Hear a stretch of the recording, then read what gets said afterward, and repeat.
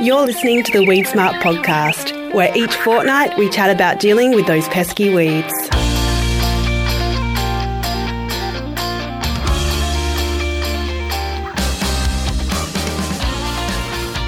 Welcome to another week of the Weed Smart podcast. This week we're going to be focusing on setting up your harvester for harvest weed seed control, and we'll also be touching on herbicide resistance testing as well, and just getting some practical tips on how to collect seeds for testing and getting it right. So we'll get into the details of who we're going to speak to in a little minute, but I'm joined again by my co-host Peter Newman. How are you going, Pete? Yeah, I'm very well, Jess, and how are you? I'm really good, and yeah, harvest is starting to kick off now around the country, and so good topical interviews that we've got today, so that's going to be really helpful, hopefully, for farmers and agronomists listening. Yep, absolutely, harvesting seeds for resistance testing. So that's right. Yeah, definitely good topics. And Jess, you've been out in the paddock, and you took the weather with you, I hear. Yes, we did. We went on a trip down to Kojonup and checked in at a few places along the way down south, and so really thankful to all those farmers who let us have a chat with them and went on camera and stuff. So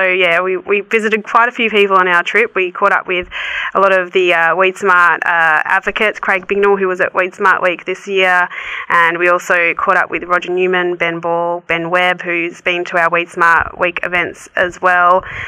And so, it was really good, but we did have that stormy weather, and it was 8 degrees in Kojonup in the morning when we were at Ben Webb's property, and he said, do you guys want to get out and see this crop? And we said, we better. But it's a little bit 8 tricky. 8 degrees at the end of October at harvest time, it's a bit unheard of, but nuts. yeah. And when you say we, who was with you? I was with our new communications officer, although she's not so new now. She's been with us a little while now, Shannon Barrett, and she was great, taking photos and, doing the video with me, so that was awesome. So we're putting together a new course for our diversity era courses, so you might have heard of those and maybe done our pre-em course, which came out earlier this year. That we're going to be putting together a crop competition one, so we're getting footage for that and just some case studies. So keep an eye on the Weed Smart website for new information on those case studies and information about the courses. We'll keep you up to date on Twitter and Facebook and the like. But it was good overall. Good one, Jess. And what did you see on those farms? Do they feel like they're getting on top of their resistant weeds problems? They're in the sort of southwest in the good ryegrass growing country down there. Were those farmers feeling like they were having a win? Yeah, I think so. And, we obviously were focusing primarily on crop competition, and, they were doing the best they could in that regard, and, using high seeding rates and, narrow rows where possible, and there was some east-west sowing as well. And then obviously they're using other tools as well where possible to harvest weed seed control. And we sort of touched on all of the big six, and most of them were doing something from each of the big six, so that was really good to see. So there'll be more detailed videos and case studies to come, and you can kind of get a glimpse at each of those farms we visited in the next few months when we start putting that content up on the website. But generally really good clean farms. And excellent. But we are going to get into our interviews for today. Up first, we're going to be hearing from Warwick Holding. He is one of our Weed Smart farming advocates, and he's going to talk to us specifically about chaff decks and setting up your harvester for harvest weed seed control in that regard. But Pete, there's obviously lots of options that you can choose now. Can you just give us a little bit of a brief overview on the important tips in generally speaking for harvest weed seed control? Well, I think with harvester setup, Jess, a lot of people had to make a big step because narrow windrow burning was the popular tool, and you don't really have to do specific harvester setup for the weeds in that sense because you're catching all the straw and chaff. But as soon as we've moved to all of the other tools, which is just the chaff, so chaff cart, chaff deck, chaff line, and the mills, we're trying to just get just that chaff fraction and then chop and spread the straw as normal. And so it has meant that we've had to really concentrate on getting that harvester set up to make sure that we are, getting as many weed seeds as we can into that chaff line or chaff deck or whatever the tool is, but also to keep harvest efficiency up at the same time. So Warwick is one of the great experts in setting up harvesters in general and now for chaff decks. And so, good on you for catching up with him. He's very knowledgeable in this space. He is. All right, let's take a listen and hear from Warwick and his tips. As you're probably aware, here at WeedSmart, we're big advocates of harvest weed seed control. However, getting this right starts with good harvester setup. So today we're going to be chatting with one of our WeedSmart advocate farmers, Warwick Holding, about setting up your harvester correctly. How are you going, Warwick? Yeah, going well, Jess. And yourself? Yeah, really good. Now, we're going to talk to you today about primarily Chaff-Dex, because you've been using Chaff-Dex for a few years now. Can you just give us some general tips for setting up your harvester for harvest weed seed control firstly, though? I guess after the initial setup, where we put the Chaff-Dex on, that's included fitting the baffle inside, which separates the straw, which stays above the baffle, goes down into the chopper, and then anything below that baffle is coming off the sieves, goes down into the Chaff-Dex. So after that initial setup, we generally tend to just operate the machine the most efficient way to get harvest capacity. You don't let too much through onto your sieves, overload your sieves and cause cleaning issues, but then we're also conscious of not trying to put all the wheat seeds and too much grain out over the rotor as well. So it's sort of it's not specifically targeted at the weeds, but it is targeted to harvest efficiency, and they both sort of work together. Okay, excellent. So we're going to get into some of the specifics here. So what do farmers need to do to make sure they're getting weed seeds in the front of the harvester firstly? I guess one thing to consider is your harvest height. So if you go lower, naturally you're going to capture or harvest or cut any of those weeds that are lower in the crop. Sometimes it's not always practical, because if it's a large crop and you're trying to go lower, it's going to reduce your harvest efficiency. But then if weeds are the primary aim in that part of the paddock or that problem area, well then you might have to consider just to slow down a bit and go lower and to capture more weeds that are lower in the crop. Well, I guess a couple of options I'm thinking about is if it's practical in some areas, people could consider, as we call it, windrowing, or refer to as swarthing, for weeds like black oats or brome grass, or even wild radish that might tend to shed before harvest. If you get that into a windrow, that may then allow you to capture that and harvest that before you lose too many that way. So that was another option. And what about ensuring weed seeds are getting out of the rotor? How do you do that, Warwick? Basically keeping an eye on grain loss monitors. So if you've got grain loss coming from the rotor, you can assume in amongst that there'll be weed seed lost as well. So you probably tend to run especially in problem paddocks, we don't tend to do it on all paddocks and try to get everything out of the rotor and overload our sieves. That then affects your harvest capacity. We tend not to do that in the cleaner paddocks. We tend to be trying to, like anyone, get harvest done efficiently. But if we have sort of problem areas, or we have time to set up things a bit differently, we'll probably put larger gaps, like concaves of larger wires or larger gaps in the concaves in part of the thrashing area. So that'll allow some more of the weed seeds and other material to drop down onto the lower sieves to minimise those losses that are coming out off the rotor. So we do target that in some areas, but we certainly don't target it over every paddock all the time. Okay, and those same adjustments, are they keeping the weed seeds in the chaff stream as well that you mentioned there with the concaves? Yes, well, if you've got putting in the larger wire concaves, have a large gap there, so there's more material coming down onto the sieves. Once it gets down onto that sieve, any losses or any chaff or any weed seeds or even any grain loss out the back of the machine that comes off the sieves, it has no option but to go on the Chaff-Dex in our case, or that would be the same with anyone that's using chaff lining. Anything that stays below that baffle would go through the chaff lining or go into the Chaff-Dex. Excellent. And what about specific tips about using Chaff-Dex? What, in your experience, are some things to keep in mind? One thing to keep in mind, if you don't have them, is the suppression of dust for any subsequent summer spraying. If you're on 3-metre tram lines or controlled traffic and you're putting chaff lines onto those tram lines, everyone comments on the dust suppression, so that's a huge advantage before you even consider IWM. But I guess it also enhances that, because then you get a greater efficacy out of your spraying, because you're not getting that dust effect on the wheel tracks. But as far as setting it up and that for the chaff, there's not a lot that we do. They're on there, they've been on there for 3 years, it's going into our 4th season, and you just ignore them, they just work. That's good to hear. And there are a range of harvest weed seed controls farmers can utilise. Will you continue to use Chaff-Dex into the foreseeable future, Warwick? We will, because of the seem to be low cost of ownership and maintenance compared to some of the alternatives.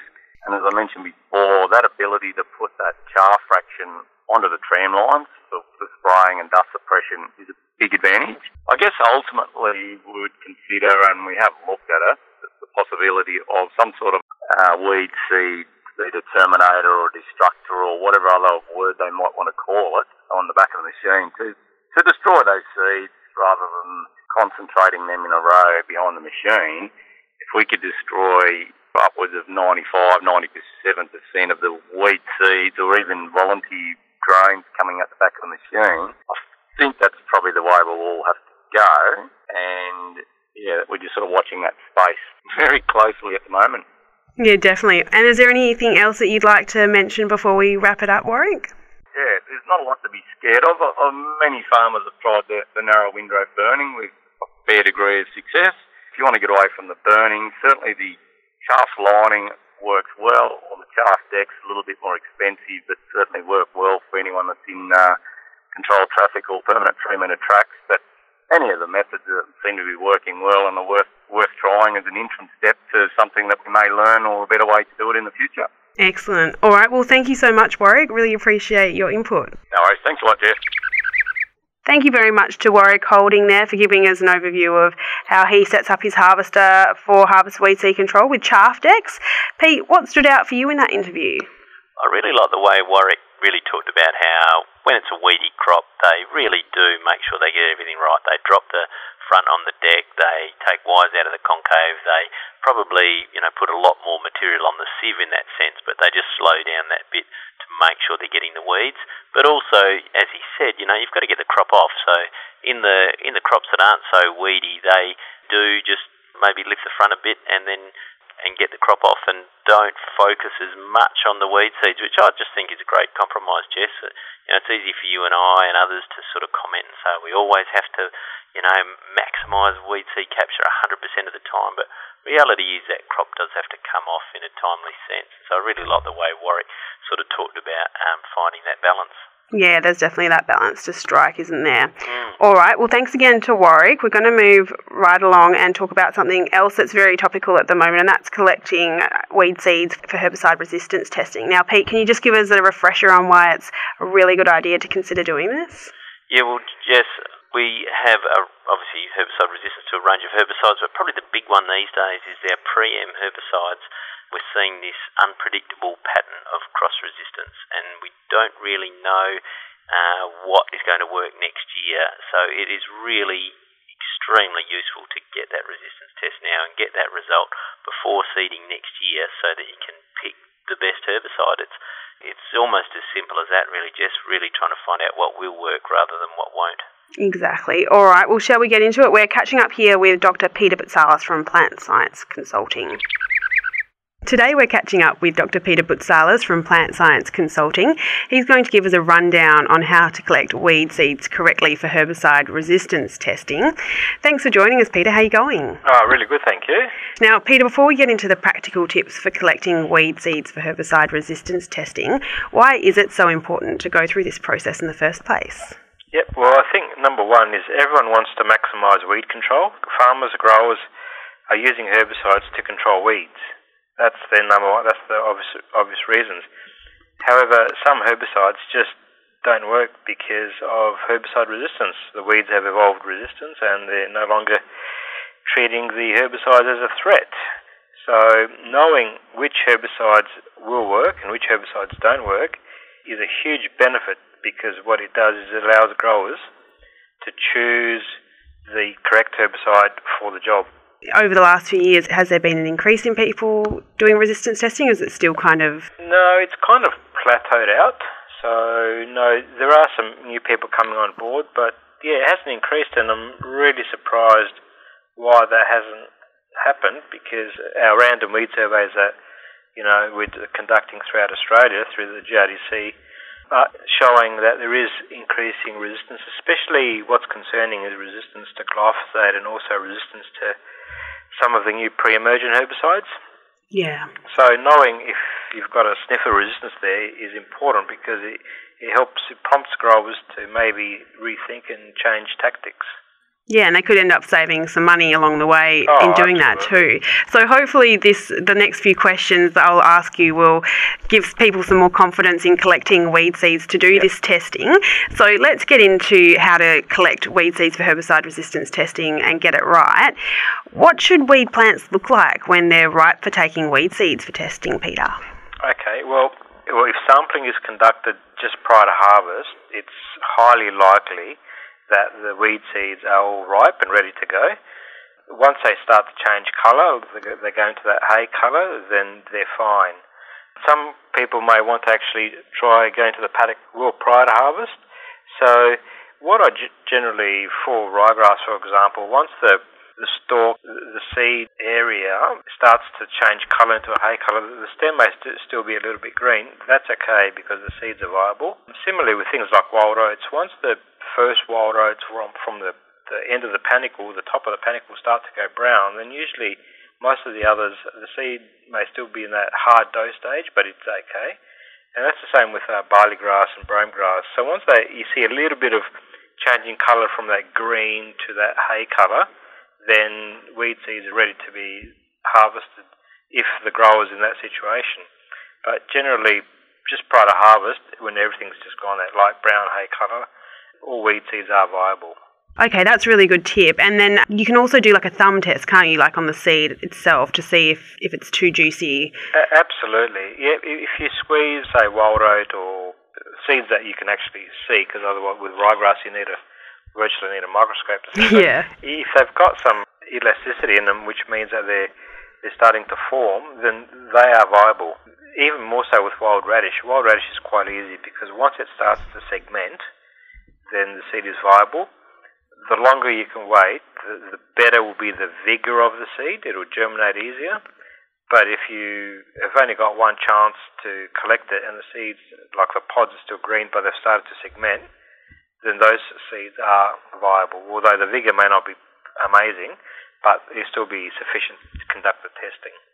Okay, and how many seeds should farmers be collecting for these herbicide-resistant tests? Okay, we actually don't need a lot of seeds to conduct a seed test, but what is important is to get a representation of either, if you're interested in a large part of the paddock, it's important to walk like a couple 100 metres and collect in a kind of a W pattern. Or if you're interested in a patch, so there's a patch that's been concerning, go to that patch, collect the weed seeds from that, and then the test will definitely reflect that area of the paddock and not the entire paddock. So it really depends on the situation, and that's why the sampling is conducted either by the farmers or the agronomists, because they know the areas of concern. For us to go and sample, we don't really know where the problems are. Yeah, for sure. That makes sense. And what should farmers be using to collect weed seed samples, and why is it important? Yep, well, at harvest, they're still quite actively respiring, so popping them in a plastic bag and sealing it is a no-no because they can start to mould, especially fleshy seeds like wild radish or wild oats. So it's important to collect them. If you have like a plastic bag, leave it open or in a bucket. Paper bag is better, but as long as there's airflow, then that is fine. So really anything to start with. But when you send them, we can't start testing till sort of end of November, December. So rushing it to us won't get the results any quicker. So it's worthwhile just perhaps leaving the weeds in a bucket or in a paper bag. And I usually, when I get green samples, I hang them on the clothesline in a paper bag actually. And after a couple of days they're dry. So very nice. Let them dry out and then send them through. You can then send them in a plastic post bag, no problem. Okay, that's a great tip. And is there anything else that people should be considering when they're collecting weed seeds for samples? Anything we've missed, Peter? I think an important thing is also, which I didn't answer your question, is how many seeds to send it. And with ryegrass, I would say about 50 seed heads is plenty, because that means that you have collected from several plants. Don't go and collect 50 tillers from one plant, because then the entire test will be representative of that plant and not the paddock. So really, collect one or two seed heads from, say, about 20 or 30 plants, and that's plenty. With wild oats, just pull some wild oats from about 20 or 30 plants. The volume, same with brome and barley grass and wild radish. So with the larger seed heads, about a ice cream container of seeds loosely packed is plenty.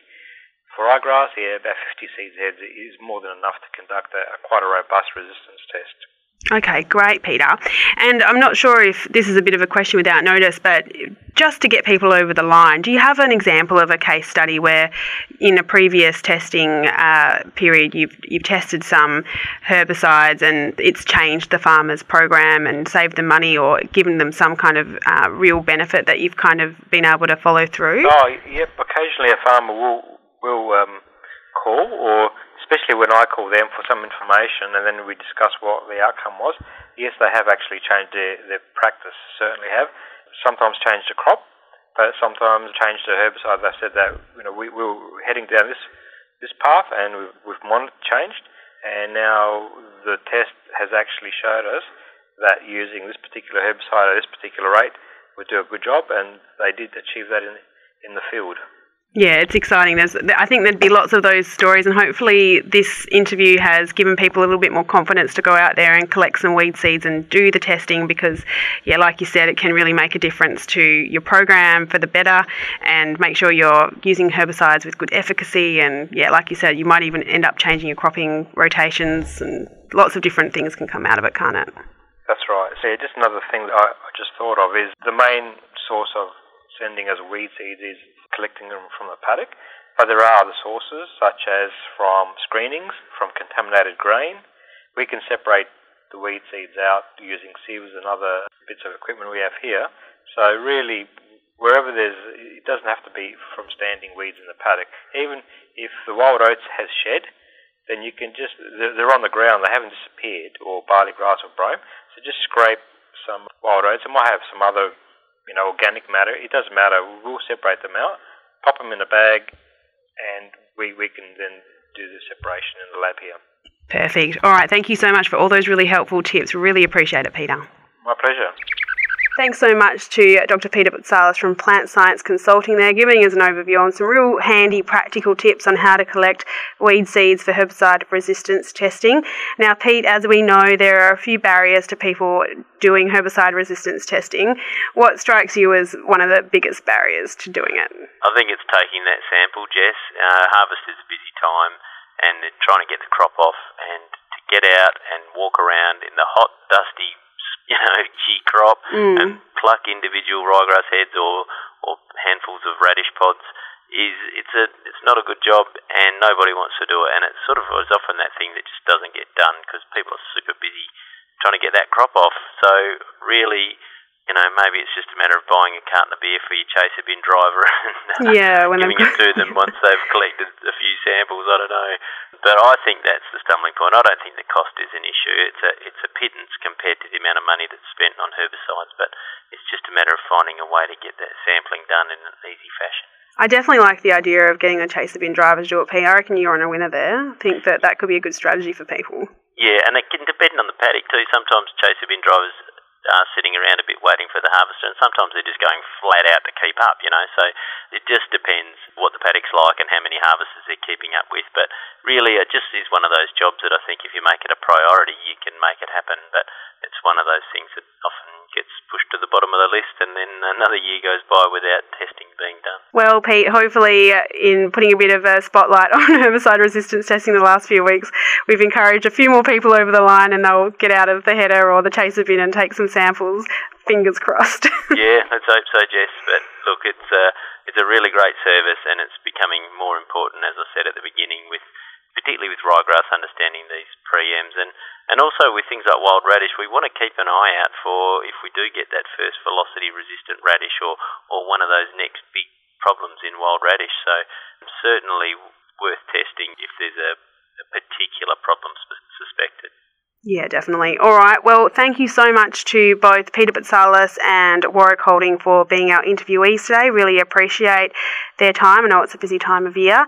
And thanks to you again, Pete, for joining me and being my co-host this week. Very topical podcast we had this week. Thanks, Jess. Yeah, great interviews. I really enjoyed them, and look forward to getting on with harvest.